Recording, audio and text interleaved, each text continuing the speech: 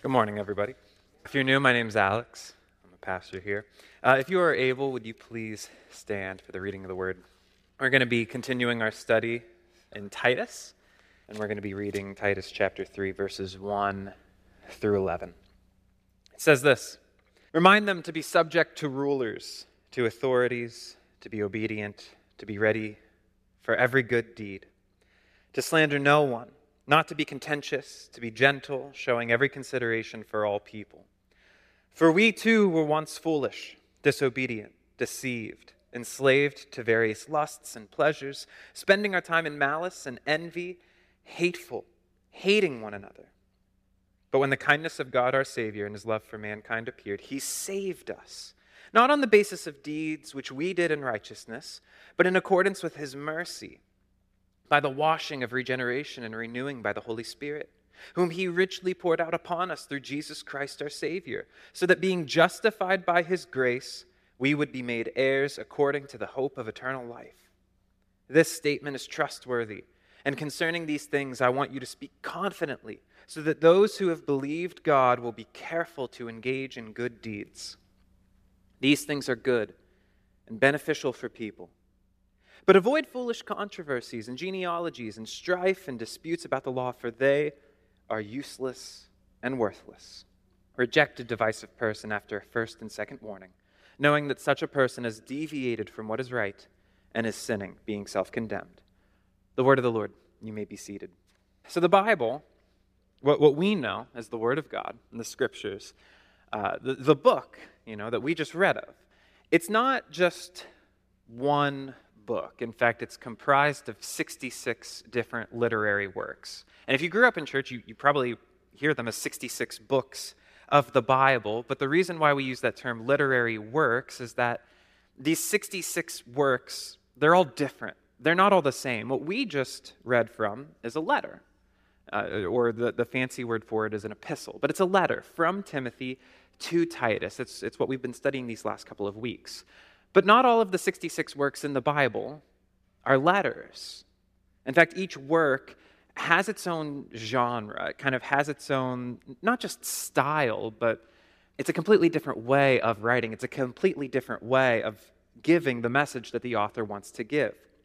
And there's a lot of different genres within the Bible. You have a lot of works which are narrative. Narrative's the largest genre throughout the entire Bible.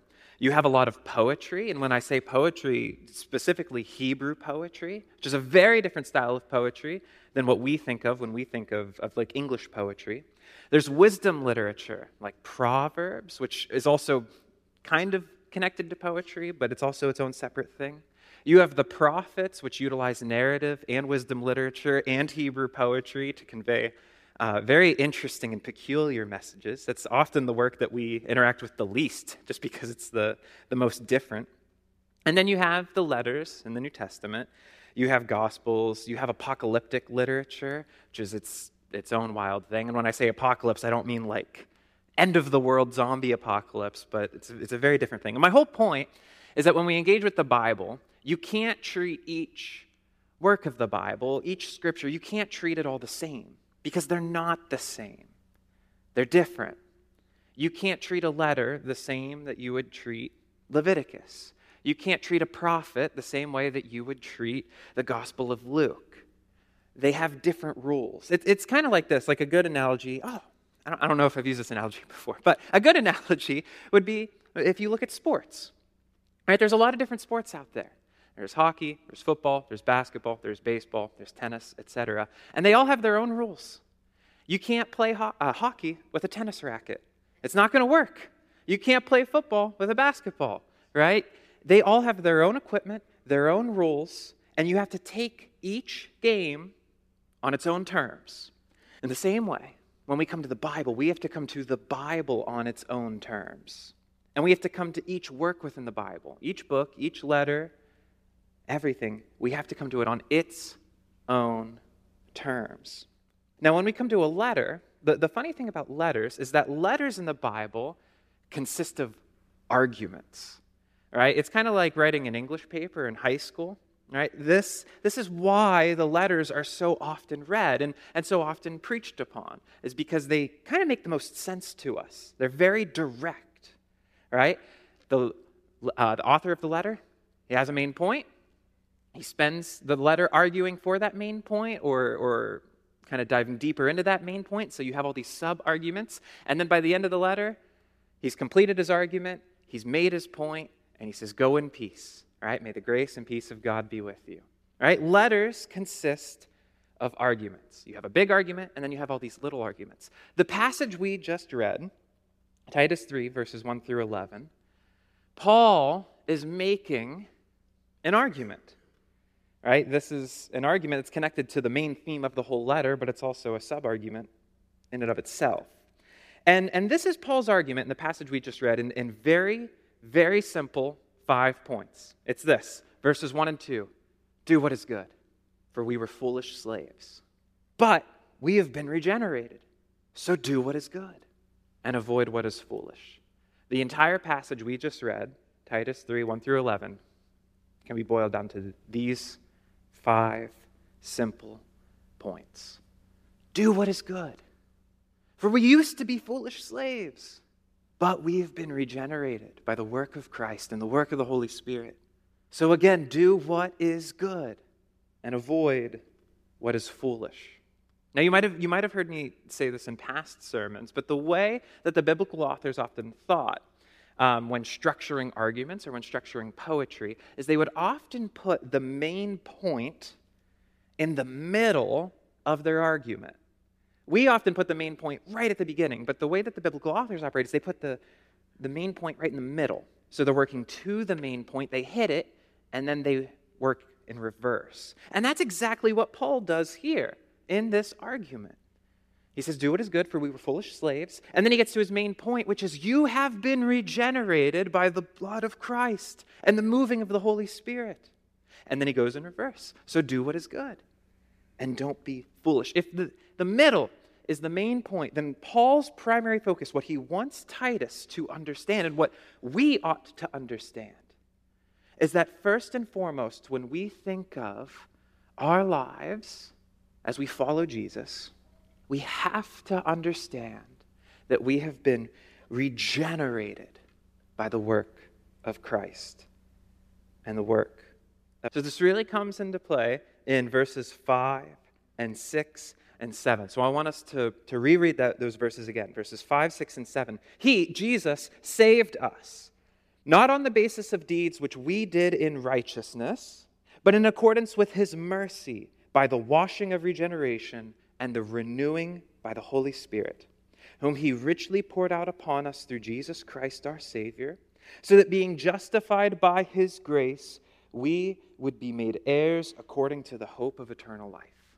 A lot of this sermon series in studying through Titus, a lot of it has been focused right on us, right on us being active in the church, doing good deeds in the church, discipling one another in the church. That's been our focus because that's been a lot of the letter. But the reason why we're so committed to living good lives, to loving one another, to discipling one another, to being active in this church community, we don't all do it to earn salvation. No, Paul makes it clear, we've been saved not because of our works, but because of the work of Christ. We do good works because of what Christ has done for us. He's transformed us. He's made us new. Right? That word regeneration, it comes from the Greek word, and I'm probably going to butcher this, but it comes from the Greek word palagnesia, right? And the really interesting thing, I just actually had someone ask me today. They're like, is there like a Bible dictionary?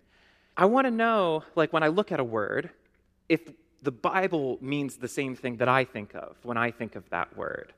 Because the truth is that, and we do this all the time, you'll be talking to someone, and you'll use a word, and that other person will use the exact same word. But the two of you might mean completely different things. This just came up in an elders meeting one day. I said something was sick, and one of the other elders had to ask me, is that? It was, yeah. It was like, do you mean the bad sick or the good sick? And I was like, no, the good sick, right? Right? I meant it was cool. It was great. But we have to really think about our language because we can't just assume, even if we're using the same words, that we mean the same thing. And so the person who asked me this, they had a great intuition. They're like, when I am reading the Bible, I want to know what it is saying, not what I already think that word means. And the thing about the Bible is written in other languages. It wasn't written in English. It was written in Hebrew and Greek and a little bit of Aramaic. And both of those languages are ancient languages. Like the Greek of the Bible is not modern Greek. The Hebrew of the Bible is not modern Hebrew. Right? So the best way that translators can try to understand the original meaning of these words is to see where else they get used in the scriptures. So if you see the same word get used in this place, and this place, and it's all the same context, then translators can be like, all right, we have a good idea of what this means because it's used in the same place. And so that's how translators try to understand the meaning of these words, is they look where the Bible uses those words in other places. The funny thing about this word, palnesia, is it actually only gets used in one other place in the Bible. One other place. And so if we want to understand what this word regeneration means, then it would be good and wise and proper of us to go to that other place and look at that context. And maybe it can help us have a better understanding and a better definition for this word regeneration. That one other place is in Matthew chapter 19. So if you have your Bibles open, flip over there. It's going to take me a bit because I didn't bookmark it for some reason. But you can turn there. Matthew chapter 19. Huh? You beat me to it. Matthew chapter 19. We're going to start in verse 24. No, 23. We're going to start in verse 23. Now Jesus said to his disciples, "Truly I say to you, it will be hard for a rich person to enter the kingdom of heaven. And again I say to you, it is easier for a camel to go through the eye of a needle than for a rich person to enter the kingdom of God." Now when the disciples heard this, they were astonished. And they asked, "Then who can be saved?" And looking at them, Jesus said to them, "With people, this is impossible, but with God all things are possible." And then Peter responded to Jesus and said, "Behold, we have left everything and followed you. What will there be for us then?" And Jesus said to them, "Truly I say to you that you who have followed me, in the regeneration when the Son of Man will sit on his glorious throne, you also shall sit upon 12 thrones, judging the 12 tribes of Israel." So this is the only other place that that word, palnesia, is used. It gets used in this conversation between Jesus and his disciples, and it's about salvation. It's about restoration. It's about the kingdom of God and who actually gets to be a part of the kingdom of God. It's not just people who are with Jesus. It's not just people who are showing up to church. It's not just people who claim to be religious, but it's people who have been regenerated. And this is the key phrase in this passage that we just read is verses 25 and 26. When the disciples are astonished because they're talking about works and who can be saved. And Jesus says it's practically impossible, it's hard. Their response is, who can be saved? Jesus' response is, with man it's impossible, but with God all things are possible. And so when we look at this word regeneration, this is what we should understand it as. Regeneration is our resurrection and our renewal, which is accomplished only by the power of God. That's not something we do to earn or we can make for ourselves. It's something that is done to us. Our resurrection and renewal accomplished only by the power of God, which we experience now and for all eternity. This word regeneration, it's not just talking about a future salvation. It's not just talking about something you experience when you die. It's something that you experience now. Paul, in his letter to Titus, says you have been regenerated. Like, it's already happened to you.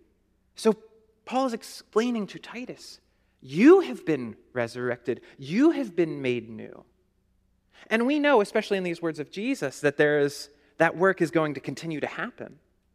Right, into all of eternity, that we look forward to the day that Revelation describes when the new heavens and the new earth, when everything in the universe is made new once and for all of eternity, right?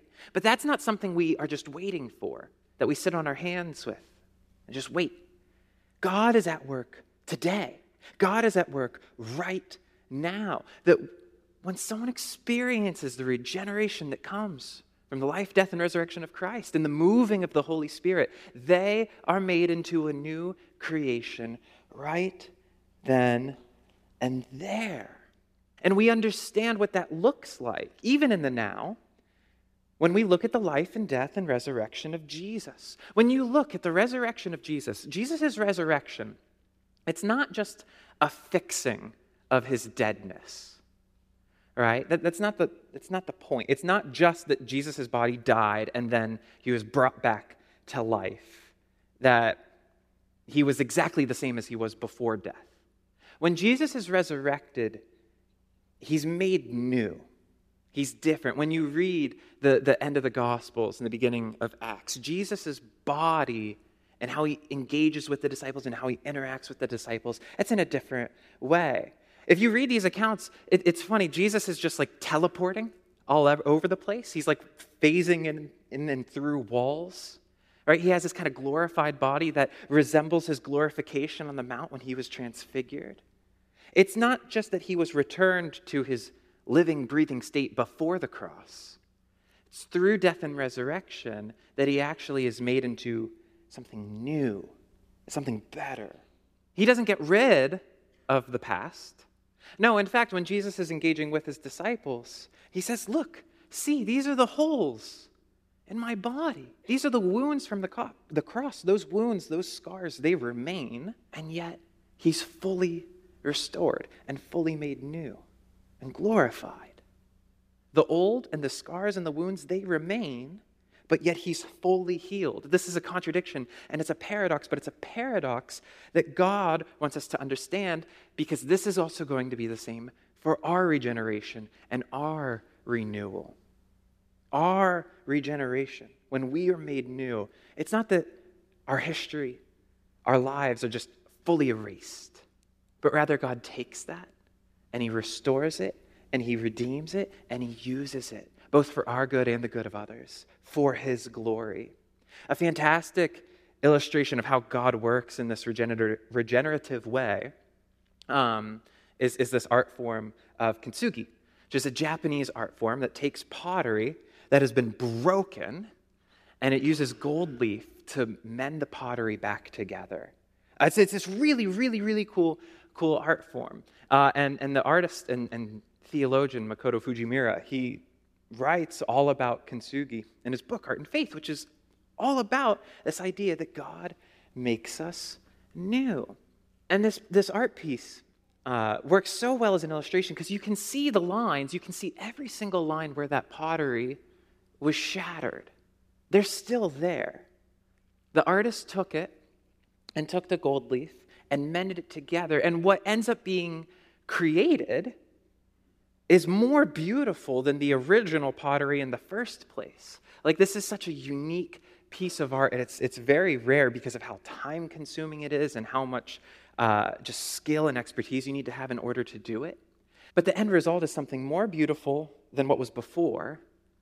And part of that beauty is you can see the scars from when it was broken. When Jesus rises from the dead, you can see the scars in his body. The disciples see the wounds from the cross. And yet he is more beautiful because of them. Not because those wounds are actively killing him. No, because those wounds have been restored and healed and he's been brought back to life again. This pottery, you can see the scars and the wounds, and it's more beautiful because of it. Jesus is more beautiful because of it, and we are more beautiful because of it. God doesn't just erase your wounds. He doesn't just erase your scars. He doesn't just erase your pain, but he transforms it. He redeems it. He redeems you. And he makes you into a new creation, a more beautiful creation. And he's going to continue to do that work in you and through you as he continues to make the universe new. This is Paul's main point. We must be deeply concerned with how we live because we have been made new. If we have been redeemed, if we have been restored, if we have been regenerated, if we have been made into this new creation, then why would we ever go back to what enslaved us before? If we have a Savior who's rescued us and broken our chains, why would we go back and put those chains on? If you've been made into a new creation, then live like you are a new creation. Right? Sometimes my wife and I are really bad about clearing out our fridge, and often things will get stuck in the back. I just thought of this illustration in the shower this morning, so it's not on my notes, so hopefully it works well. But my wife and I, we're really bad about clearing out our fridge sometimes. And what we'll do is we'll wait, and there will be a couple Tupperware in the back that have been hidden behind other Tupperware that are more recent. And then one day, when I have a nice, spare 30 minutes, I'll open up the fridge and be like, there's way too much stuff in here. And I just start pulling everything out. I pull out all that stuff in the back and I open it. And unfortunately for me, a lot of times when I open it, I'll find that there aren't just leftovers in there, but something has grown on top of those leftovers. A nice white little fuzzy mold. And then I have to go through and I have to scrape it all into the trash and make sure I clean it out and all of that. If I handed you a moldy orange, and I was like, here, go eat this, you'd be like, no, that will kill me. And what if I told you, oh, no, it's been made new. It's been all cleaned. It's been all restored. We got rid of all that mold. And the person's looking at the orange and they can clearly see it's covered in mold. They wouldn't believe me. There's no way they would be eating that orange. Some of us, we live lives in that way. We claim to be made new. We claim to be regenerated and restored. And yet we have done nothing to get rid of our sin. And then we go out into the world and we tell the world, look at how made new I am. And the world just sees all that mold. And then they want nothing to do with Jesus because they think it's all hypocrisy. They think it's all hypocrisy. Our good works don't save us. We've been saved by the work of Jesus. But because we've been saved, and because we've been shown a better way, and because we've been freed from the shackles of sin, which we were slaves to, Paul describes in this passage, we were foolish slaves. Because we've been set free, let's live free lives. And as we continue to do regenerative works, we actually get to play a part in the regeneration of other people. Because your salvation isn't just for you, but God actually gives you this calling. He invites you into his mission of making the world new. When God made Adam and Eve, you can flip to Genesis chapter 2 if you want. God made Adam and Eve with a purpose. Some people think that our calling to work is a result of sin, but it's not. It's not actually. If you go look at Genesis chapter 2, you'll see that God plants a garden and he takes the man and he puts the man in the garden to work it, to care for it, to tend to it. The result of sin is that work becomes tainted. It becomes hard and difficult and brutally painful and exhausting. But from the very beginning, God made us as people to work. Why? Because he invites us to work alongside him.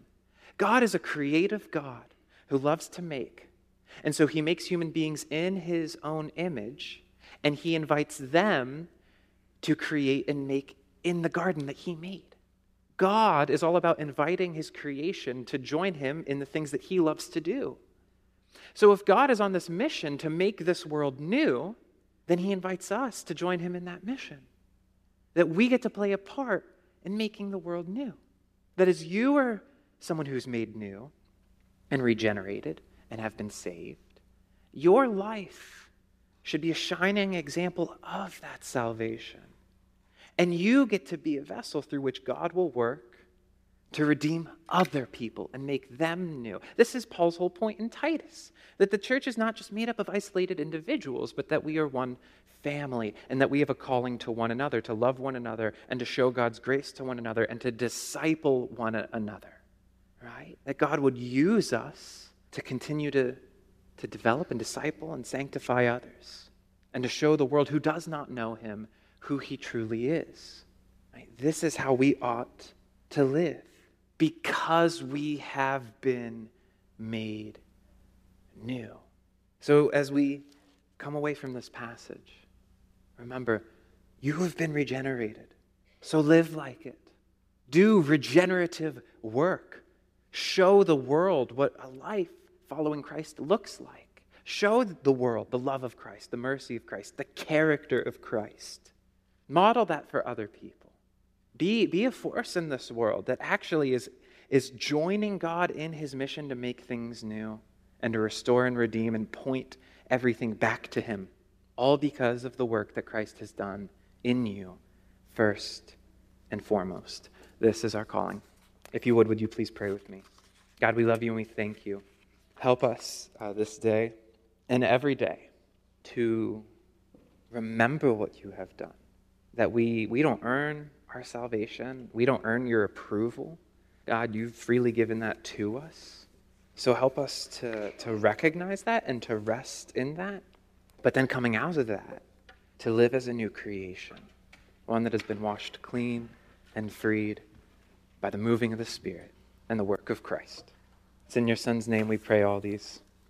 Amen.